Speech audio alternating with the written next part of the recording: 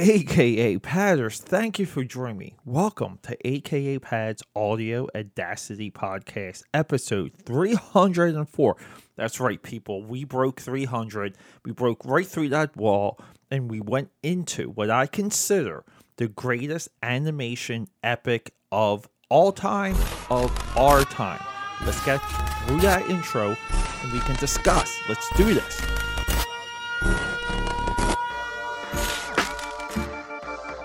Everyone, before we get into this episode, let me tell you something. Trial by Fire, it's my comic book. I've been working on it since 1996, 1997, since I was a senior in high school. And guess what? It's ready. It's available right now on Indiegogo. You can find it there. Just search AKA Pad, search Trial by Fire. Links in this description. Check it out. I'll appreciate it. Let's start talking about some movies. Everyone, what on earth? What am I talking? Look, I'm just banging things. What am I talking about? Okay, look, this DC animated universe, this arc that I'm breaking down for you guys. Look, it's more movies than 5, but these 5 movies, they're the ones to watch. I'm talking Justice League, Flashpoint, Justice League Paradox, whatever that one is called. I hate that title. Justice League War, Justice League Dark, Constantine, City of Demons, and Justice League Dark Apocalypse War. Oh my god, these titles are the worst, but the story is the best. And look, normally I don't like alternate universes. I don't like alternate takes. I think they've destroyed comics. They've destroyed everything. Everything you love in comics was destroyed. Part of it from an editorial standpoint of letting these alternate takes take over. But that being said, we do have something special here, and that's because these guys, these filmmakers, Jay Oliva, our director here, they commit to the bit. Shout out to Jay Oliva too. He, I just read on his Wikipedia, he's making a animated series, an animated something with Zack Snyder involving Greek mythology. Oh yeah. Okay, so why am I excited? Because I literally just got done watching Justice League Dark. Okay, this was my last one. I watched Constantine before this because I wasn't quite sure of the order. Constantine, our next episode 305, City of Demons, was very well hyped. Got very good social media traction, and for some reason I thought that was first. I jumped on that one, blew me away. This one blew me away. And our last one, Apocalypse War, blew me away. The only bad movie in the stack is Justice League War. And it's a rough, second part. It really is. But it does introduce Apocalypse and Darkseid. And it does form the Justice League. Those are our takeaways. Now, any of the other relationships that are seen in Justice League War really don't carry over to anything because a lot of time goes by. So whatever. So it makes it a little bit more unique, but you can take it or leave it. But in my opinion, you have to take it. So why am I excited? Why is this thing interesting to me? Look, I'm a lifelong comic book geek. This movie went into a side of the DC universe. A lot of people will call this the Vertigo side. Vertigo was an imprint that was largely a adult themed, like a more graphic novel-esque. Even though, God, I hate that term, but it was just more adult-driven imprint of DC Comics. It was called Vertigo, and within that they had Swamp Thing. And then they had Constantine, and then with Sandman, and it goes on and on. But they really could never recreate some of the heat of their prime successes.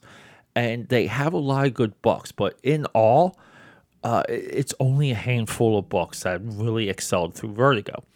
So what happened is that DC goes through this revamp. They get rid of everything, and they roll in these Vertigo characters into DC proper. Constantine and Swamp Thing, we're talking about those guys. And essentially what happens at that point, it's very interesting. It's very interesting because we get this idea, this comic book called Justice League Dark. And it has like Deadman and Zatanna and Constantine and Swamp Thing, and you're like, what is this? It's just all of the leftover magic characters, and they're just calling it Justice League. Here's the thing, I still agree with that notion. Justice League Dark is a silly idea. It's a silly term. I don't think it's very marketable. They could have called this something else. Because we're calling it Justice League, we have to throw in the Dark Knight. Now, I'm not sure if the Dark Knight rolls through the comic, through the initial story of the comic. I really don't know. But he's here. So we have the Dark Knight with a bunch of magic characters. And yet again, oh man, I'm kind of trashing this, explaining it to you.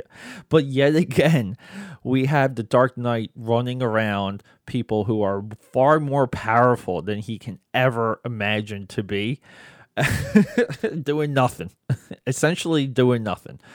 But here's the thing. If you're not familiar with these magical themed characters, you get the Harry Potter branch of the DC universe. This movie is a wonderful, perfect introduction, because it's been a while since I spent time with Constantine and Swamp Thing, and these. Look, Alan Moore's Swamp Thing run is maybe one of the top 5 runs ever in comics, but Swamp Thing never carried over. But I'm a huge fan of Swamp Thing, though. See, that's the funny thing. So Swamp Thing's a part of this movie and upcoming Justice League Dark Apocalypse War isn't it's not huge. He's just like this. He's like an add-on character. Usually has 1 or 2 scenes. This movie is really about Constantine, Zatanna, and Deadman. Zatanna and Deadman. I'm not again like 100% familiar with those characters, but I loved seeing them in this. I thought they were so cool and interesting. Getting into the demon world, the demon realm. This is Raven from Teen Titans. Like her side tangent, like her origin. It's awesome. It's just fun. It's cool. It's great. This movie has peaks and valleys, storyline wise, which is good. And you follow it. And usually with the magic stuff, that's where your brain starts to kind of drift off and you lose interest. But really, swear to God, I don't think I said that on this podcast. Justice League Dark delivers on a completely new level, and you immediately want more when you're done with it, which is amazing. So this leads into Constantine. So this movie sets up Constantine. It sets up the idea that the Justice League would want magical characters. Now, that's Dr. Fate. Dr. Fate should be the one that runs all of this for the Justice League. But whatever, he's not around in this animated universe. But we have Constantine. And Constantine's pretty much replaced the need for Dr. Fate. I don't agree with it because Constantine is a character too much of his own. Also in this movie and Justice League Dark, we get the Demon. And we get, again, amazing stuff with the Demon. Really cool. Like, I buy in on it, and I really buy in on how they use the Demon in Apocalypse War, because we see the Demon meet his end. Spoiler, who cares?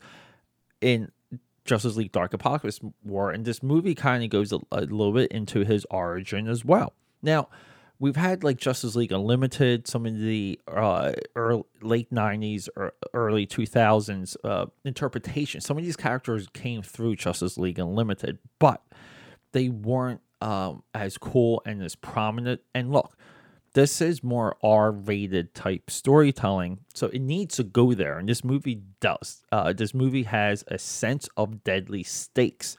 It has the types of interpretations you want.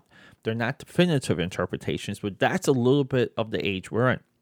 There's no such thing as a definitive interpretation, period, which really stinks. But look, everyone, you have to go see this movie, Justice League Dark. The next movie, Constantine, City of Demons, is by far one of the best single animated movies I've seen in a very long time, and we're going to get into that because that movie also is deadly serious, and we're building here. We're building off of Paradox, just Flashpoint Paradox. I don't know what to call that movie sometimes, because Flashpoint begins with this flashback that is serious, and we're building on that. So when we get to Justice League Dark Apokolips War, there is just no hope in sight when we see how that unfolds. I think it's perfectly done. That's why we stack these movies. We don't want to break up our viewing between Justice League Dark, Constantine, and Apokolips War, because between those movies, we have about 6 movies between those 3. Okay, and we're moving into different tangents that they take our mind off of like the prize almost. Like we get to drift a little bit too much and too long. Staying consistent with these beats is the way to go. But everyone, Peter A. DeLuca here, aka Pat. Thank you for joining me. I love you. And episode 305, we got something special. We got Constantine City of Demons. Let's rock and roll. Until next time. Everyone, thanks for just hanging out to the very end, because look, I'm doing this a lot of this is therapy for me, but this episode is dedicated to my father, Tony DeLuca, Big T, the TD. And he recently passed away, and everything I'm doing for this stretch is dedicated to him, because so much of how he raised me is in these episodes. So if there's anything you'd like, as of like, hey, Pete sounds like a cool, fun guy, you have him to thank. And you also have him to thank for putting that seed in me that watching movies was just a cool thing to do. It was a cool thing to share with people. And this is pre-internet. It was just something you did to have a good time. And that's what this podcast is all about. So Big T, I love you and I miss you.